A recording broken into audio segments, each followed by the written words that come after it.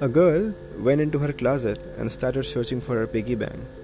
She broke it open, and whatever money she had, she took in her fist and went rushing to a medical store. As she reached, she exclaimed, look at me, I want to buy something, please listen." But the pharmacist ignored her. He continued attending to other customers. Finally, she became impatient and started banging the glass on the table. The pharmacist turned back and said, "Yes, what can I do for you?" The girl replied, "I want to purchase a very important medicine with all the money that I have." The pharmacist said, "Yes, what is the medicine? Please tell me." The girl replied, "I want to purchase a miracle." "What?" the pharmacist exclaimed. "Yes, my parents just said, my brother is very sick. Something is growing in his head.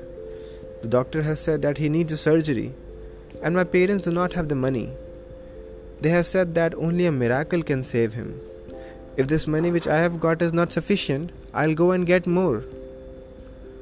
There was another customer at the shop who looked at this girl and also exclaimed, "What did you say?"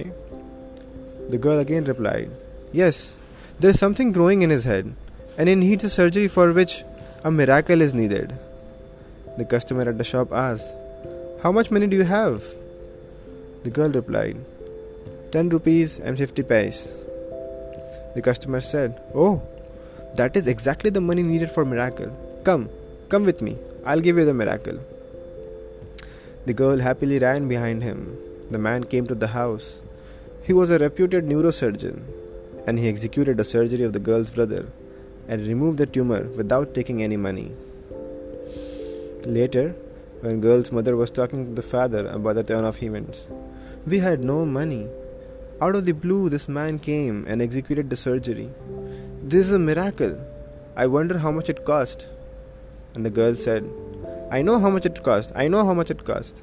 10 rupees and 50 paise." The mother of the girl joined her hands. Her eyes shut tight in prayers, and tears started flowing through her eyes.